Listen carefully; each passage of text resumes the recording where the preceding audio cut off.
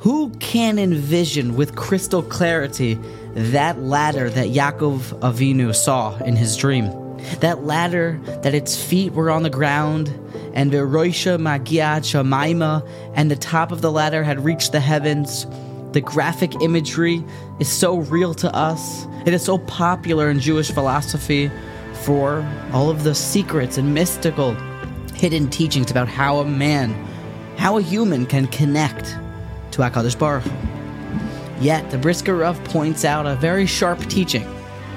In Perek Chav Ches Pasuk Yud Zayin, what happens when Yaakov wakes up from this iconic dream? Vayira, and he was scared.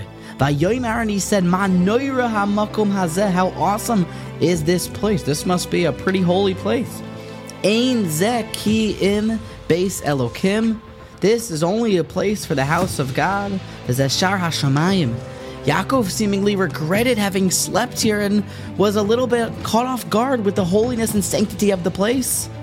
And says the Brisker Rav, after all that he had witnessed in this famous dream and all that he had learned, but still, practical fear of heaven was on Yaakov's mind. Oh, I shouldn't have slept here. This is an usher place for me to be. Even with all of the great teachings and all of the Kabbalah and all of the different lessons that we learned and that Yaakov learned from that dream. But what was on Yaakov's mind when he woke up? Oh, Ein Zeki and Beis Elokim.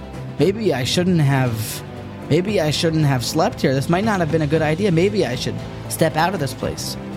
Practical Yira Shemayim, a world of poil and a world of action, is something we should inspire to mimic from the ways of Yaakov Avinu. With all of the great lessons we can learn at different phases of our life, what should be at the forefront of our mind is basic adherence to Torah law and fear of heaven.